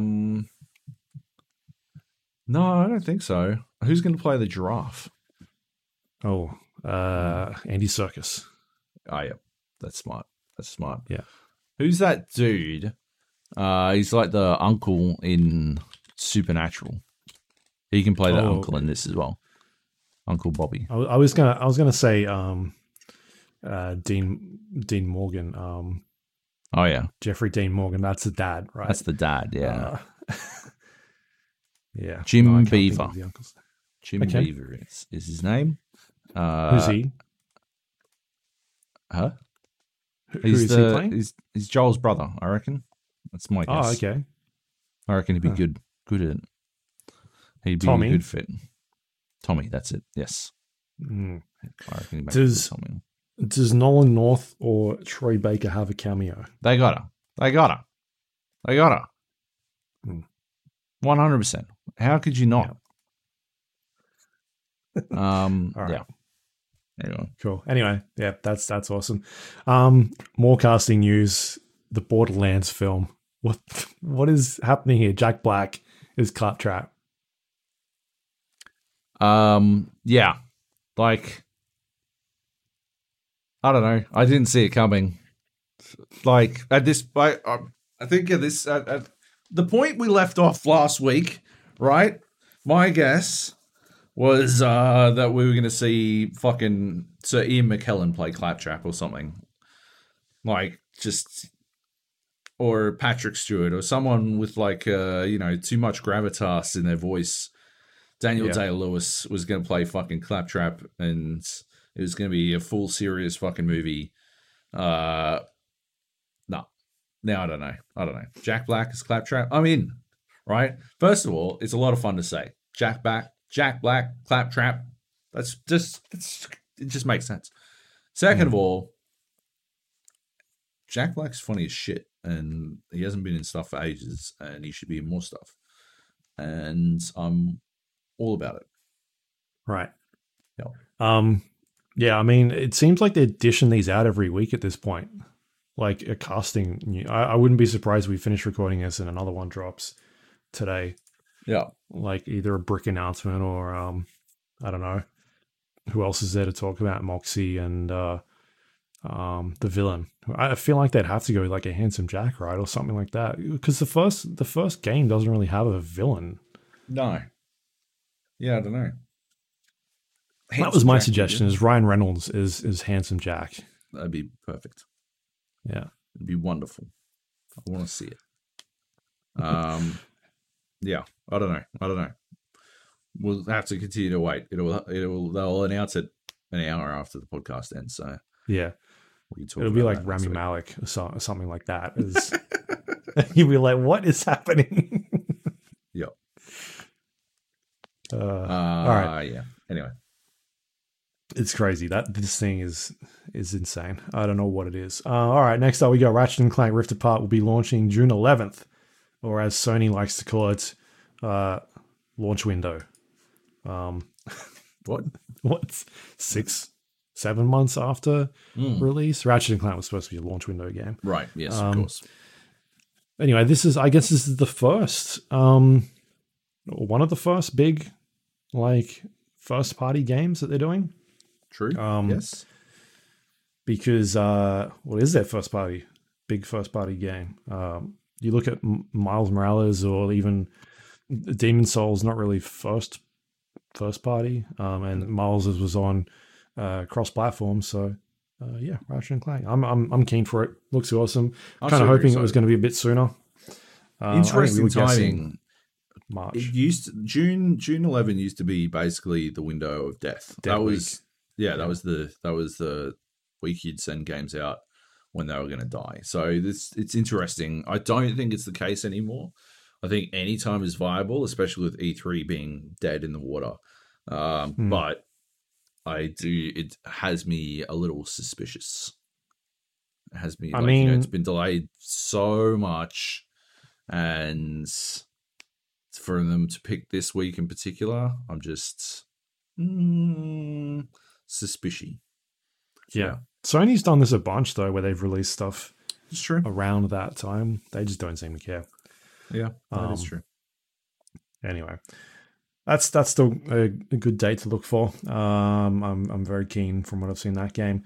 Next up, we've got NVIDIA and Epic Games teamed up to add DLSS to the Unreal Engine via plugin, which will allow developers to implement that technology into their games. I think it's a good move. Like, such a good move. It sort of cuts the middle bit out of developers having to go directly to NVIDIA and work with them in order to get DLSS in time,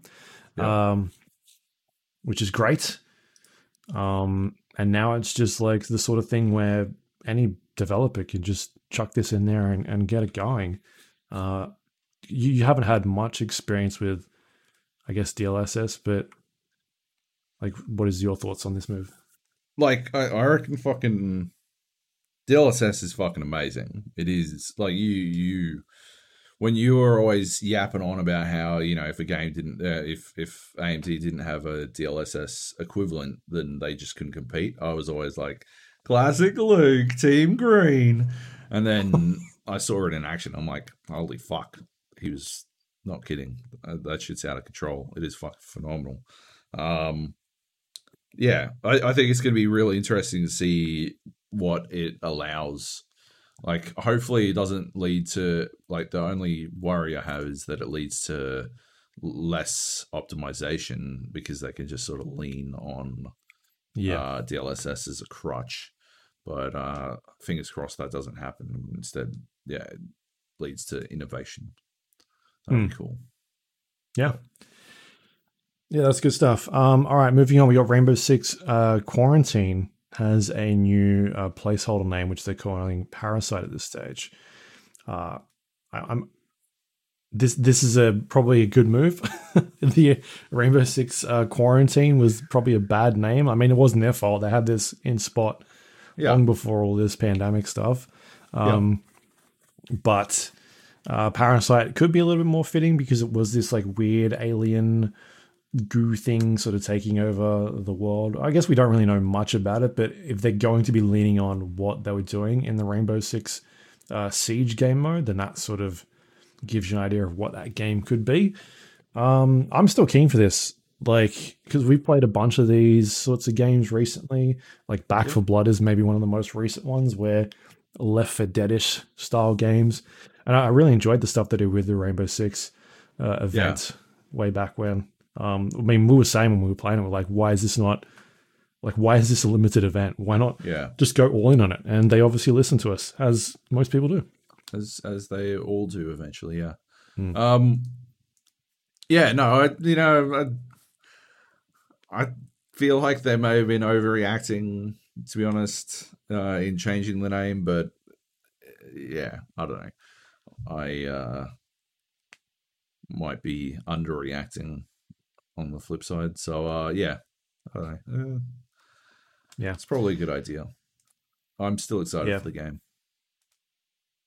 Can't wait to see it. I guess we'll find out what it's actually going to be called, because I was saying that this is sort of like it's not the official name, more of like a maybe an internal name or something like that that they were using. So we'll have to wait and see. But I'm just, that game is still coming out at some stage, even though we haven't heard about it, which is good. All right, we've got next up the It Takes Two developer Joseph Fares has publicly called out video game journalist Job Gilroy in a Game Informer interview saying, and I quote, "I can literally give $1,000 to anybody who says, 'Oh, I'm tired of this game now,' because it doesn't surprise me. $1,000, I guarantee. I'll give it to anyone who gets tired, but they have to be honest about it." What do you say to this, Job? Joseph has called you out. It sounds like there's because it doesn't surprise me. Might be his weasel way of getting out of giving me $1,000. Because you can still be surprised and bored and surprised. These are possible things. You could still not have seen the next tedious thing coming. I'm actually cautiously optimistic for It Takes Two. I think it looks interesting, and yeah, I think it looks more interesting than fucking A Way Out was, which was just sort of that he would have owed me $1,000 for, because I knew everything that was coming in that fucking game.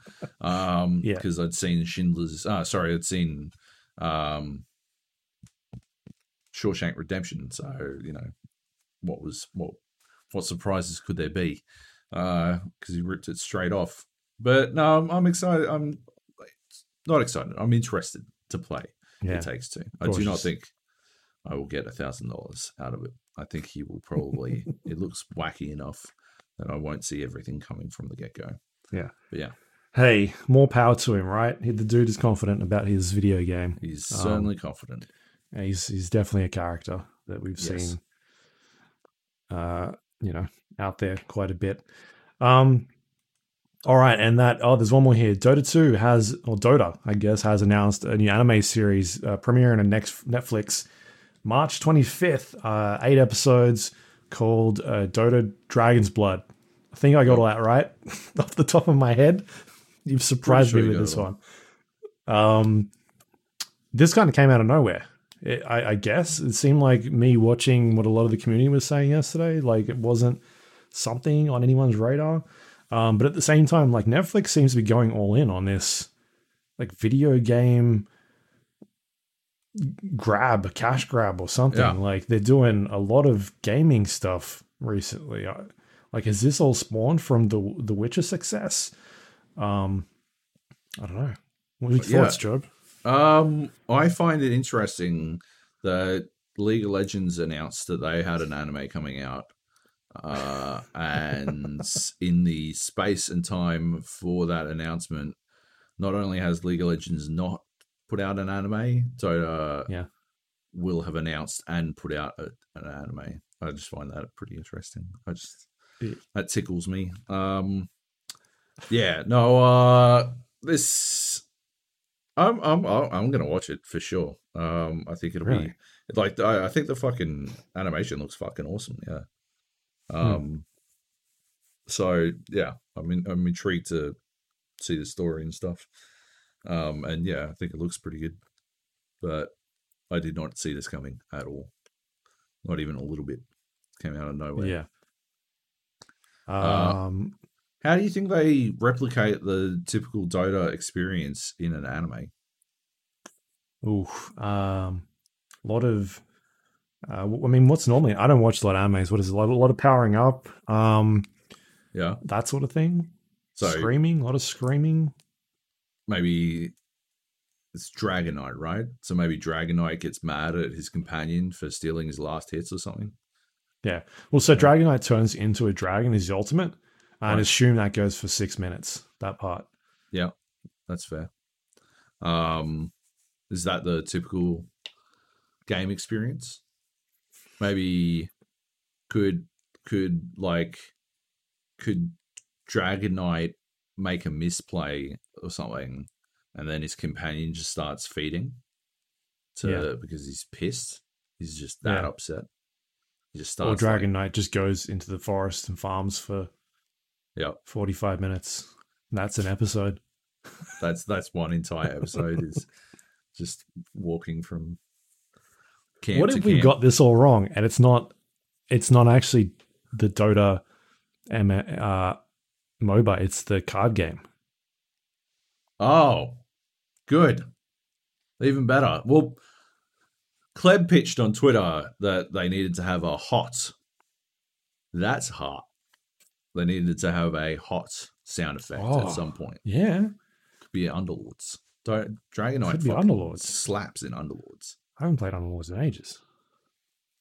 But yeah, all good theories. If it's based on Underlords, then we'll have to find at least 2 other Dragonites for him to power up enough to become, the next stage of Dragonite. Interesting story in that. What if this is like they're testing the water, like Dragon's Blood is the Iron Man of the Dota anime universe, and the next one they're gonna do like I don't know, who could they do next, like Puck or something, right? Get all those people in, unless they do like 6 of them, 6 of these little anime shows, and they bring them all together in their joint show, like Avengers style, but it's them. Well, I guess there's 5 of them, right? And they're all farming. They're in lanes and they go battle against someone else, and that's the big culmination. And it's they do 9. They do 9. They do 9 more, right? Yeah. Because then like there's 2 teams, and you got to pick like a team to go going for. Yeah, Dire side or Radiant. You got to pick one. They're always on the Radiant, and the others are always in Dire. And you got to pick. And then they battle it out over the Roche pit. And then the last episode is they win, and it zooms out, and it keeps zooming out. Like it's kind of like the is it the end of Men in Black, where it's like zooming past all the planets, and it zooms past, and it comes and it's like a computer screen, and the screen turns around, and who's looking at you? It's Anna. Anna's there just looking at the screen. Yeah. Or Dandy. And he says like a catchphrase, and then that goes to black. That's the end of the show. His slumber. Yeah. Genius. I love it. Yeah. It's perfect. We've done written it. We have written it. The whole Dota series. Yeah. All right. Yeah, we'll see what that's like. I don't know. Fucking video games are weird, man. Fucking video games. Yeah, between like the Dota stuff and what else we talked about, like The Last of Us and Borderlands, it seems like they're looking for the next comic book thing. Franchise, like comic books took off, and they're like, what else do fucking nerds love? Video games. Let's do it. Smart. Yeah. All right. That was the news. Hopefully you got to hear it. If you didn't, it's Facebook's fault. Any questions for this week? Great question. Let's have a look. Oh no. Did you delete them all? Heath has one. Oh. Time not important, only life important. .apk. It's a file. Oh, it's got binary in it. Excellent. Okay. Well, I'm gonna have to fucking find a binary converter, as always. What if it runs an exe? Like you type it in and it runs malicious code on your computer, and then that is it. That's what I've always been expecting. Heath writes 011001001111111. No. Dear The Gap, you threw down the gauntlet, not expecting retaliation, but here it is. It's taken me weeks to code, but I finally managed. Oh fuck! I finally managed to construct a demon to sit idling on Job's computer. Job, don't tell Luke what this is. Just tell him to open it. It will be hilarious. All right. I think I screwed that up. Excellent. That's the start. That's just the start. Dear The Gap and Nico, sorry for not staying in touch. I've been busy doing more enjoyable things. Things like this 3-hour endurance race I competed in last Saturday night. I was a ring-in racing with one of my teammates from a different series. We were driving a Nissan GTR. I can hear Luke's boner from here. It's not the most fun car to get used to driving around a racetrack, but I got a handle of it eventually. We qualified in 33rd place. Oh my God. With only 6 cars starting behind us, there was so much to gain and very little to lose. Now, I'm a quicker driver than my teammate. He knows this and set our strategy accordingly. The max driver time... What strategy? Just fucking be faster. Is that the strategy? The max driver time was 110 minutes. Obviously, a 3-hour race is 180 minutes, so 110 is a big chunk of that. My job was to start the race and try to put off getting lapped by the front running. Oh my God, try to put off getting lapped? This is such a depressing fucking story. All right. Try to put off getting lapped by the front running cars for as long as possible. Not even forever, just for as long as possible. I drove until I was nearly out of fuel. That was nearly 90 minutes worth of racing. We were up to 8th. Holy shit.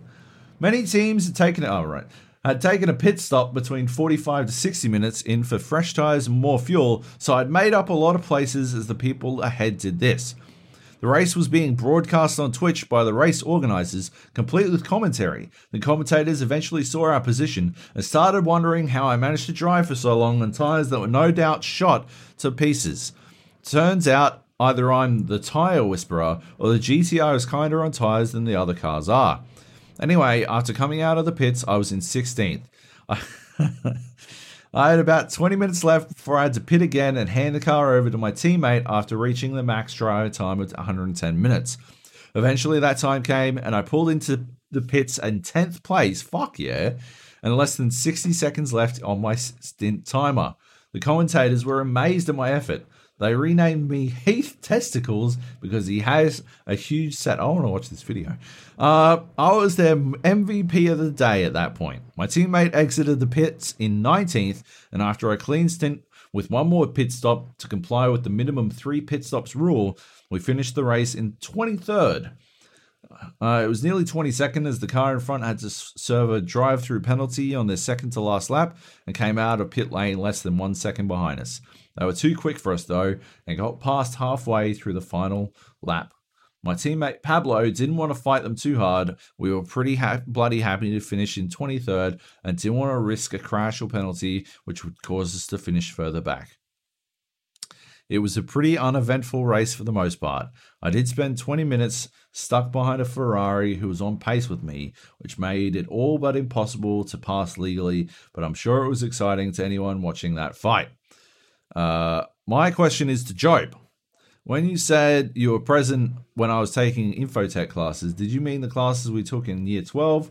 Or that time we snuck you into my TAFE class and the lecturer caught you looking at fatgirlsinpartyhats.com and we told him you were my stepbrother who I caught in the net cafe instead of being in school. Kind regards, Heath Testicles. Well, that is probably the most eventful Heath story I've ever heard in my entire life. Heath racing story, anyway. I love it. I want to watch it. Or at least, Heath, you should get the stream and then cut out the highlights so we can watch it. That'd be fantastic. I was talking about when we took class together in year 12 because, well, actually, yeah, you didn't seem to pay that much attention in TAFE class, but I figured that was because I was there being a distraction looking at fatgirlsinpartyhats.com. Yeah, that was a good time, though. I don't even know why we did that. It was just, I had nothing on that day. I was a fucking layabout. I was a slacker. I still am. What am I talking about? Why am I putting on airs, Luke? Pretending I'm not still a slacker. Always have been, always will be. I'm a no good, do nothing, no good Nick.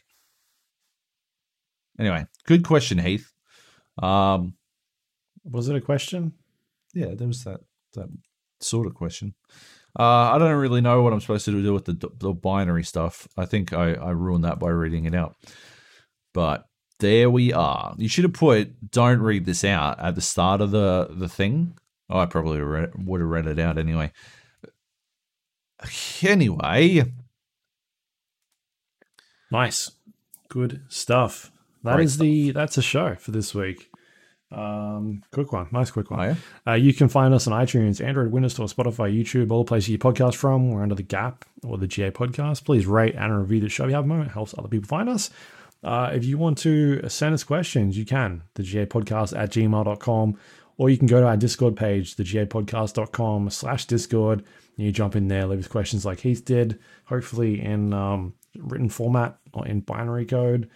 You can also jump in there and play games. There was like a squad of, I think like a full squad of Valheim people the other night. It was ridiculous. And they're going on. So you can jump in there and do that. You can find us on social media, not on Facebook, but we're on twitter.com/the GA Podcast. You can go to our YouTube page, gapodcast.com/YouTube. You can watch this in video format. You can also go to our website, thegapodcast.com. It's got links to all those things we talked about today. You can listen to past episodes as well on there. And that is all thanks to our Patreon members who help support this show and keep the podcast and website running. If you go to patreon.com/the GA Podcast and become a member, get the podcast a little bit early. And we appreciate everyone's support. We love you. Anything you want to pimp out for this week? You got some articles going up on OzGamers, I see. Yeah, go and have a look. If you haven't already, go and have a look at my article, my featured piece on OzGamers. It's about the triangle of survival concept that I was talking about last week on the podcast. Just sort of expanded my thoughts a little bit. Just, followed it through to its logical conclusion, I suppose. I like doing that. It's fun. I did it a little bit. I didn't put it anywhere. I probably should have. But I did it a bit for Hitman. My idea of changing the Hitman story, I wrote that up. But, figured I'd hold on to that one. Didn't feel like it was worth, I don't know, giving to anyone. Right. But yeah, go read that on OzGamers. It's pretty good. And yeah, follow me on Twitter at JoeyJojo. And that's about it. Cool. You can find me twitter.com/Luke Lawrie, LAWRIE. And that's it for this week. I don't know what we'll be talking about next week. Oh, we got some stuff. I don't know if we can talk about it yet. There's things happening. Some stuff. Yep. Yeah, we'll definitely have some games to talk about next week. Some new games. There's some stuff I'm keen to check out too. So yeah. All right, that is it. Thank you everyone for listening. I will catch you all next week. See you then. Love you. Bye.